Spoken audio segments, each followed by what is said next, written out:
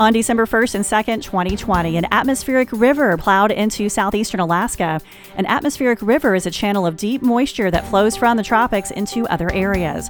This has led to historic rainfall amounts and flooding across southeastern Alaska.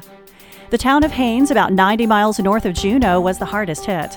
As of the morning of December 2nd, the town set a record one-day rainfall total of 6.36 inches and a record two-day rainfall total of 8.52 inches. Flooding and mudslides cut off many roads in town. As of 7:30 a.m. Eastern Standard Time, December 3rd, 6 people were still unaccounted for after a landslide destroyed 4 homes on Beach Road. In Juneau, over 5 inches of rain fell, setting a new record. This rain led to flooding throughout the city. Strong winds as high as 60 to 65 miles per hour also battered the Alaskan town, knocking down numerous trees. A tree fell onto a home in the Switzer Village neighborhood. I'm meteorologist Jennifer Naramore from the Storm Report Radio Network.